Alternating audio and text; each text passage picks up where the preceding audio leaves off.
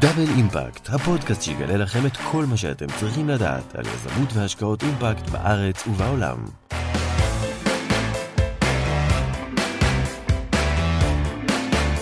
ברוכים הבאים לדאבל אימפקט, הפודקאסט שיגלה לכם את כל מה שאתם ואתן צריכים לדעת על יזמות והשקעות אימפקט בארץ ובעולם. אני אלינה שקולניקוב-שוורצמן ואני מנהלת תחום האימפקט בקרן אדמונד דה רוטשילד. בדאבל אימפקט הראיין אנשי מקצוע בתחום, משקיעות ויזמים ואצלול איתם לעולמות יזמות האימפקט. היום איתנו נועה יובל מעוז, שותפה מייסדת בפרוסיד, בקרן הדרים, חברת הנהלה בקרן גנדיר, וכמובן פעילה סביבתית. ויואב מעוז, שותף מייסד בפרוסיד, מנהל את מרום סולר ושותף דירקטור בהדרים. שלום חברים. אהלן. שלום.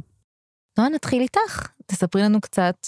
אני רוצה לשאול מה זה פרוסיד, ואז מה זה קרן הדרים, ואז, את יודעת, אבל אנחנו נתחיל אחד-אחד. אז מה זה פרוסיד? אז קודם כל תודה שהזמנתם אותנו. ופרוסיד היא חברת השקעות פרטית, משפחתית, שיואב ואני מנהלים ביחד. הקמנו אותה ב-2007.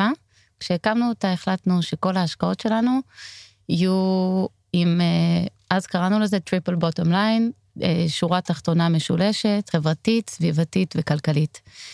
לימים פגש אותנו הטרנד של עולם השקעות האימפקט, ובעצם הדברים התחברו ביחד, וקוראים לזה היום השקעות אימפקט, אבל הבסיס היה אותו בסיס של חברת השקעות, שמחפשת תמיד הערך המוסף, החברתי והסביבתי, ולא רק הכלכלי. וגם הדרים וגם גנדיר בעצם, הם קרנות דומות בוויז'ן. אז הן דומות ושונות. קרן הדרים יושבת תחת פרוסיד בעצם, בניהולנו, ועוסקת בהשקעות בנדלן, בהתחדשות עירונית. קרן גנדיר היא קרן פילנטרופית של המשפחה שלי, בעצם מנוהלת על ידי אמא שלי, ואנחנו 3 אחיות, ויש לנו צוות שמנהל אותה, והיא עוסקת בצעירים.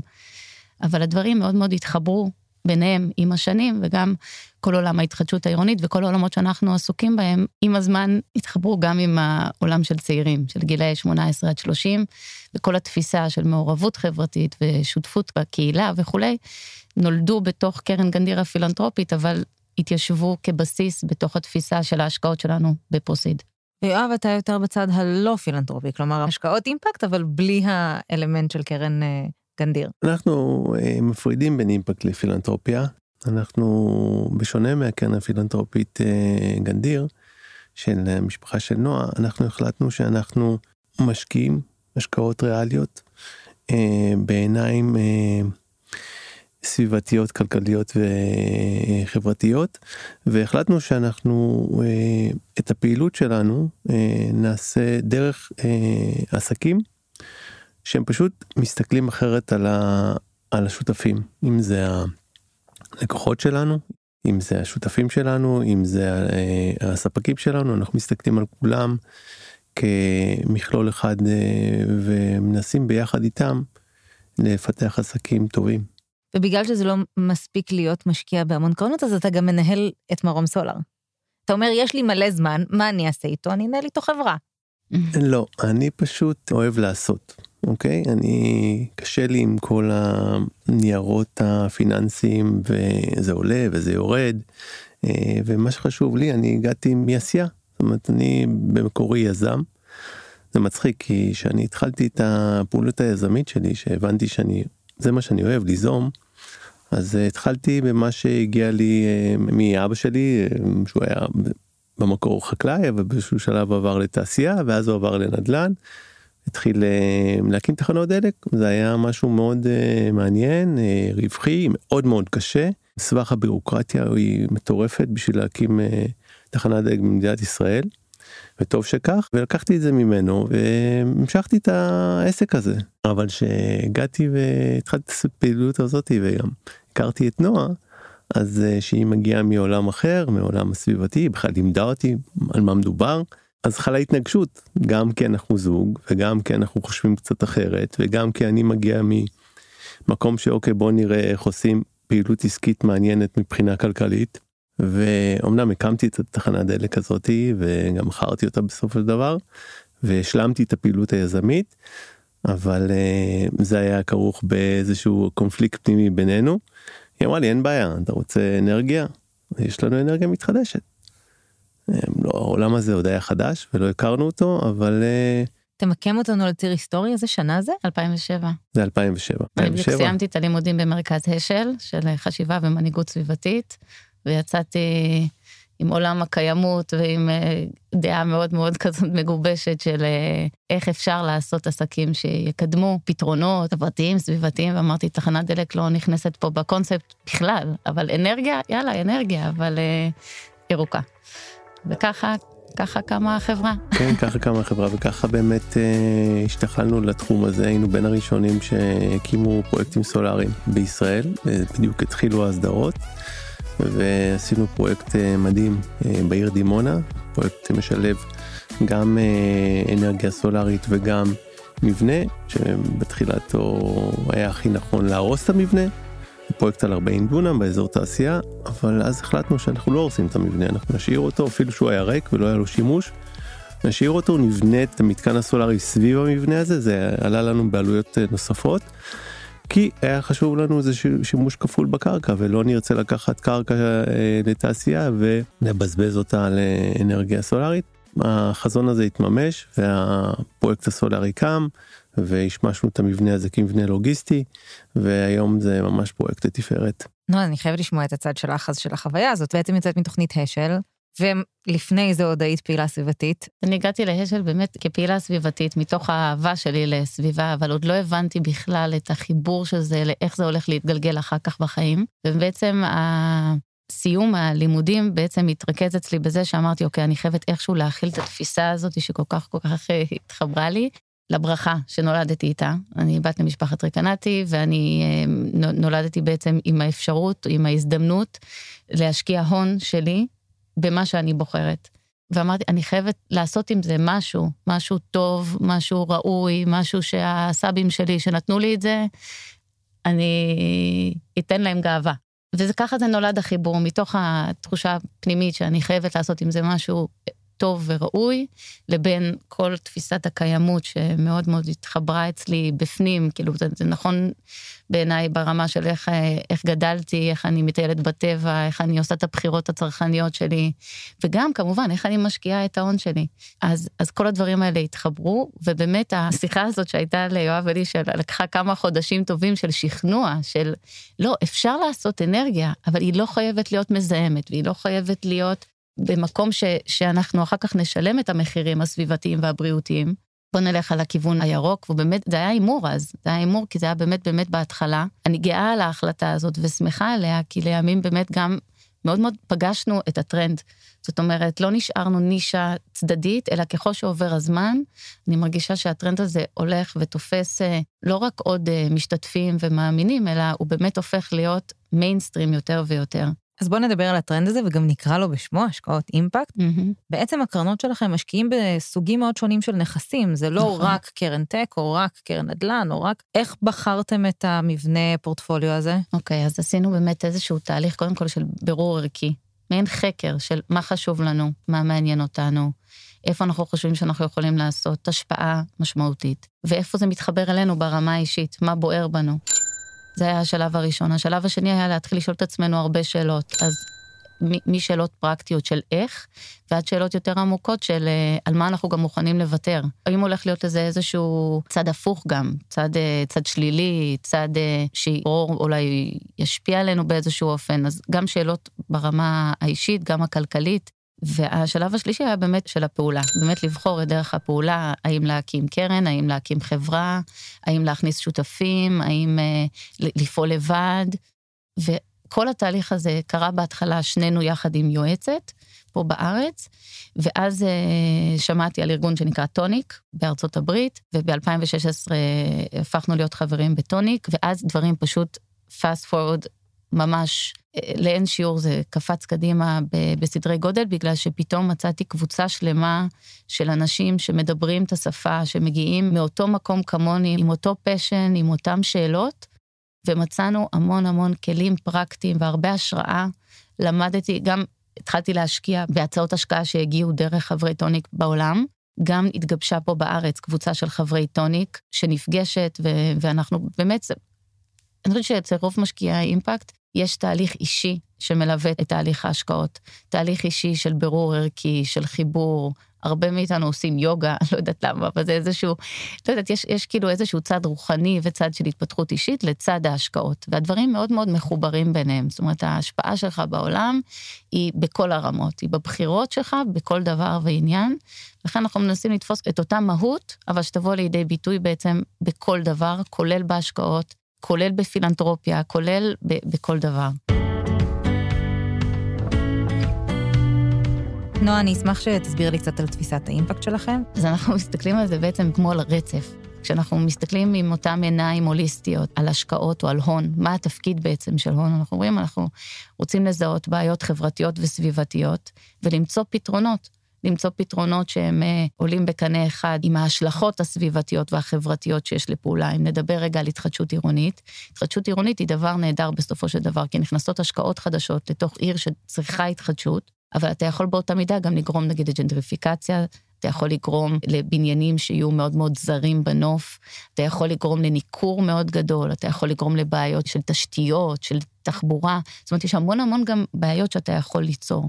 והניסיון, אני חושבת שאתה בא בעיניים של אימפקט, זה להסתכל נגיד על שכונה או על בניין בצורה יותר הוליסטית. גם הבניין עצמו, איך הוא יהיה בנוי בבנייה ירוקה, שכירות ארוכת טווח, חללים משותפים שמאפשרים קשר בין התושבים, גג שהוא לרווחת התושבים ואפשר לעשות בו כביסה, ואפשר לעשות בו שיעור יוגה, והוא גג ירוק, שאתה גם יכול ליהנות מהנוף, ואיך הבניין הזה גם מדבר עם הרחוב, האם הוא פתוח אליו, האם הוא סגור אליו, האם הוא מזמין את האנשים פנימה, האם הוא זר בנוף ומייצר פתאום איזה תחושה של ניכור. זאת אומרת, אז כל השאלות האלה, כשאנחנו מדברים על נדל"ן ואימפקט, אלה העיניים שאיתם אנחנו מסתכלים עליהם. אוקיי, אז בוא ניקח דוגמה ונסביר את קרן הדרים. אני חושב שאנחנו מייצגים יזמים בתחום אימפקט שמחוברים לעשייה עצמה. אז למשל את קרן הדרים, הגענו לשם דרך קבוצות צעירים שהתרכזו בשכונת הדר בחיפה, ובכלל מהכיוון הפילנתרופי, מהתמיכה של קרן גנדיר בצעירים, הבנו שיש בעיה. הקהילות האלה שעושות פעילות ציונית ממדרגה ראשונה, כבר היום לא כובשים עוד גבעה ושומרים על הגבולות, אלא מחזקים את מרכזי הערים. אותם קהילות צעירים התנחלו, אני אומר, במרכאות בשכונת הדר, והקימו פשוט גוף חזק שדוחף קדימה את השכונה ומחדש אותה. שכונת הדר הייתה שכונה במלוא הדרה בשנות ה-50, 60, 70, ובגל העליות התחילה להתרוקן מתושבים והפכה להיות שכונה קשה, לא מהשכונות המובילות בעיר חיפה.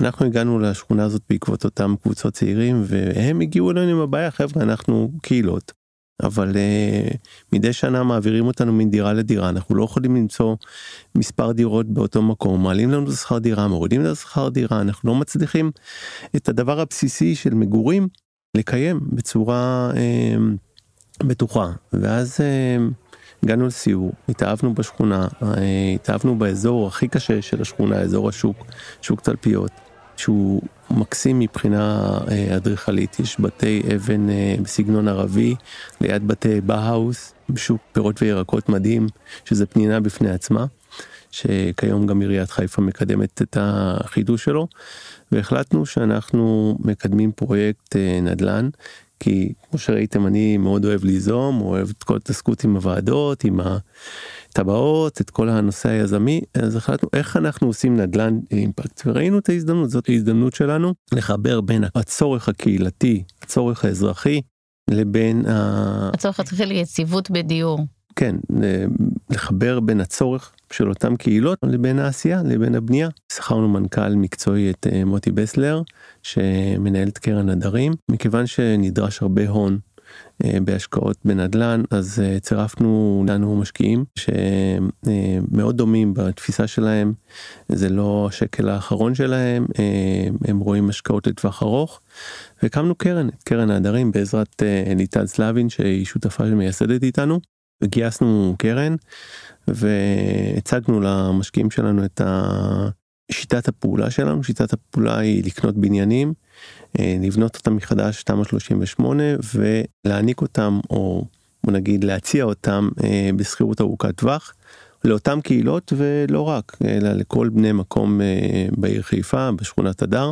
והרעיון הכלכלי אומר שאנחנו מגיעים לשכונה שהיא נמצאת בתחתית שלה, אנחנו רואים את ההזדמנות, רואים שיש שם איזשהו משהו מיוחד, ואנחנו קופצים למים. אנחנו בין היזמים הראשונים שעושים של פעילות יזמית, חיפאים שמכירים את תחום הנדל"ן אמרו לנו, אתם משוגעים, מה אתם משקיעים בהדר? אבל אנחנו ראינו את זה. זאת אומרת, זה מדהים שראינו את זה דווקא באימפקט. שימו לב שהאימפקט עזר לנו לראות הזדמנות עסקית. כי הוא הביא אותנו למקום מדהים שיש בו, והיום אנחנו רואים את זה. אמנם עליות המחירים הם בכל הארץ, אבל בשכונה הזאת כבר לא ניתן למצוא בניין לרכישה. אז רכשנו 4 בניינים, ואנחנו בשלבי היתרים עכשיו. אני מניח שתוך 1.5 שנה אנחנו נוכל כבר לאכלס את החבר'ה. דיברנו על איך הגעתם לזה, דיברנו על מה אתם עושים היום, בואו נדבר על טרנדים קדימה. מה הטרנדים שאתם רואים קדימה בעולם האימפקט הישראלי? אני, כמו שאמרתי, אנחנו מנהלים ביחד עם יניב מלכי, שהוא השותף שלי, אנחנו מנהלים את מרום סולר. פעילות הסולרית בישראל עם תחום ההגירה, וזה הופך להיות מאוד מאוד מעניין. אנחנו רואים גם בעולם את כל השימוש במימן, שימוש במימן כאלמנט הגירה של החשמל, והאפשרות להניע, מה הבעיה? הבעיה היא שבאירופה למשל, המשאבים הסולריים הם נמוכים. זאת אומרת, יש פחות שעות שמש כמו בישראל, אבל שם הצריכה היא נדרשת. אז הרעיון במימן הוא בעצם אפשר לאגור את החשמל, לייצר את החשמל במקום אחד, לשנע את המימן או באמצעות אמוניה למקום אחר, ולהפוך אותו במקום הספציפי שצריך את האנרגיה חזרה לחשמל. אז אנחנו חושבים שזה הטרנד הבא, ואנחנו הולכים לכיוון הזה. אז יואב נתן לנו את הטרנד היזמי הבא, תתני לנו את טרנד המשקיעים הבא, משקיעים ומשקיעות. קטונתי, ואני חייבת להגיד שפשוט השמחה או האופטימיות שלי נובעת מזה אני אספר סיפור לפני כמה שנים, כשישבתי עם הבנקים להשקעות כדי לבנות איתם פורטפוליו, הייתי שואלת אותם, אז מה יש לכם להציע שהוא מסתכל גם סביבתי, חברתי, ואמרו לי, יש מישהי בקומה מינוס 1 שמתעסקת בפילנטרופיה וב-wealth management למשפחות, ואת יכולה לדבר איתה. והיום כבר זה קומה שלמה עם נוף, לא יודעת, קומה 9, 10, וזה כבר מגיע אליי, ותקשיבי, יצא משהו חדש. וזה בעיניי הטרנד הגדול, שהיום כבר יועצי ההשקעות והבנקים ובתי ההשקעות למיניהם, כבר נותנים פתרונות, אינדקסים, ויש כבר ממש פורטפוליום שלמים שגם מציעים פתרונות, הולכים לפי ה-SDGs לדוגמה, זאת אומרת, הם עושים את הבחינה, וגם זה תכף נדבר על נושא המדידה, שהוא מאוד חשוב, מציעים בעצם או קרנות, או מניות ספציפיות, או אג"חים ירוקים, או מכשירים למיניהם, שמרוכזים רק כאלה שיש להם סינון ESG, או עכשיו כל בנק גם קורא לזה אחרת, ואני מעריכה שהטרנד יהיה שתהיה סטנדרטיזציה של המינוחים, של השפה, של אופן המדידה, והדברים יהיו הרבה יותר ברורים, כי היום עדיין יש בלבול מאוד מאוד גדול, וכשאני אומרת השקעות אימפקט, אומרת, רגע, את עושה אז פילנטרופיה, שגם יש לה רווחים, ואת משקיעה את זה חזרה, לא, זה לא מה שאני עושה. אז אתם מייצרים הכנסות לעמותות, גם, אבל זה לא זה. ואני חושבת שבאמת כל הבלבול הזה, הוא הדבר הבא שיקרה. הסטנדרטיזציה, המינוחים ושיטות הפעולה. איך נראית היום הסטנדרטיזציה שלכם? כלומר, מה אתם היום מודדים בתהליכי ההשקעות האימפקט שלכם? קודם כל, יש לי, בתיק השקעות שלנו, פיתחנו בעצם בזכות טוניק, שפיתחו כלי עבור משקיעים, שאתה יכול להכניס בעצם את כל ההשקעות שלך לתוך מעין אקסל שיט כזה, ואתה מקבל אותו בסוף לפי פילוח של ה-SDGs, ולא רק הגדולים, אלא זאת אומרת, זה מחולק לתתי נושאים, ומה האדישנליטי, מה התוספתיות של ההשקעה שלך לתוך הדבר, וזה נותן כמו שבכל אפיק השקעה, את יכולה לקבל את הפילוחים לפי הגיאוגרפיה והמטבע, והנזילות, ומשך זמן וכו', אז אותו דבר גם יש את הפילוחים האלה, גם בתוך האימפקט, עד כמה זה משפיע ועל מה, וזה הולך ומשתכלל, ממש משנה לשנה, ואני אומר אולי מילה על מדידה בהדרים, כי זה היה מאוד מורכב, אני אגיד שבתור בסיס, בכל השקעת אימפקט, יש 2 מרכיבים עיקריים שחייבים להיות בעיניי, אחד זה הכוונה שלך, באנגלית הם קוראים לזה intentionality, והדבר השני זה המדידה. בקרן הדרים עוד לא ידענו, כשהתחלנו את הפרויקט, לא ידענו איך נמדוד אותו, כי הוא מאוד מאוד מורכב, זו הסתכלות מאוד מאוד הוליסטית, על שכונה, ואנשים, ומחירים, ויש כל כך הרבה מחירים, לכאן ולכאן בפרויקט. ואמרנו, אוקיי, נתחיל, ונבנה את מודל האימפקט, תוך כדי תנועה, וזה באמת מה שעשינו, נעזרנו ב-SFI ובמרכז הגר, ובמקביל גם, אנחנו נתנו במקביל תרומה פילנטרופית, ביחד עם קרן רוטשילד, כדי לפתח כלי, עבור משקיעי אימפקט שרוצים להשקיע בנדלן, ורוצים לדעת מה האימפקט של הפרויקט שלהם, שהם חושבים להשקיע בו, או שהם כבר משקיעים בו, מתוך הצורך הזה. אז אני חוזרת להדרים, ובאמת המדידה שלנו היא מעגלית.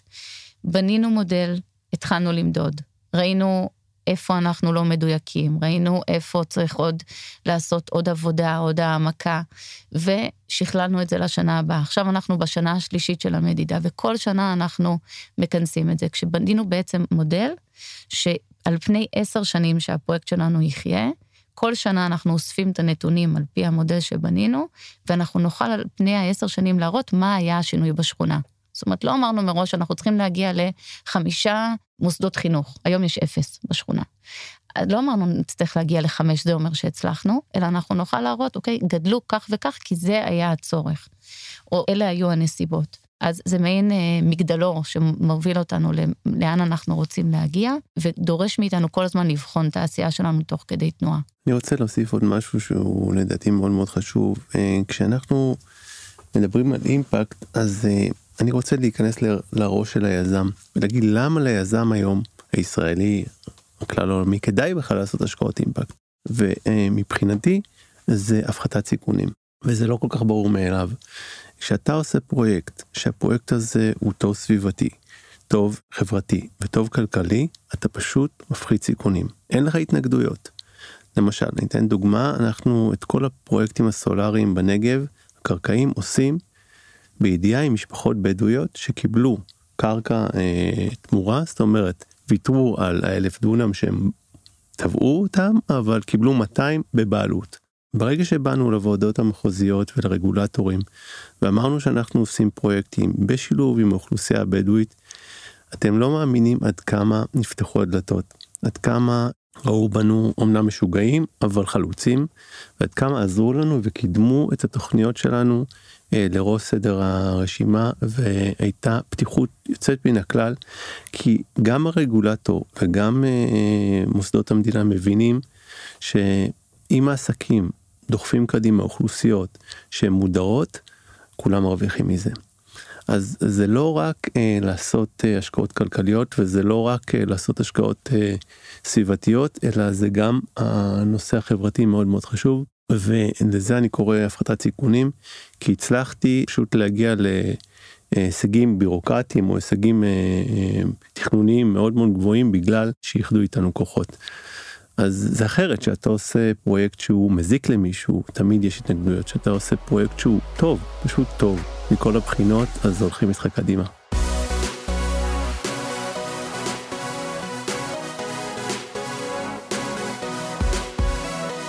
בנימה אופטימית זו, נעבור לסבב בזק. זה שאלה תשובה כזה, אז ממש נעשה את זה קצרצר.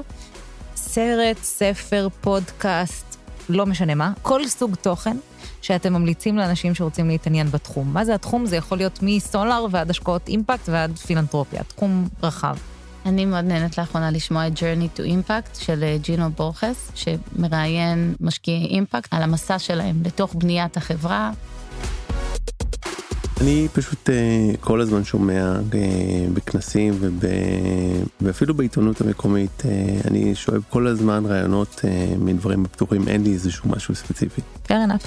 מחוץ לפורטפוליו של החברות שלכם, איזה חברה, בין אם בארץ או בעולם, אתם אומרים, וואו, זה נראה לי מדהים, בוננזה, עוקבת אחריהם בטוויטר. לא עוקבת אחרי אף אחד בטוויטר, סליחה.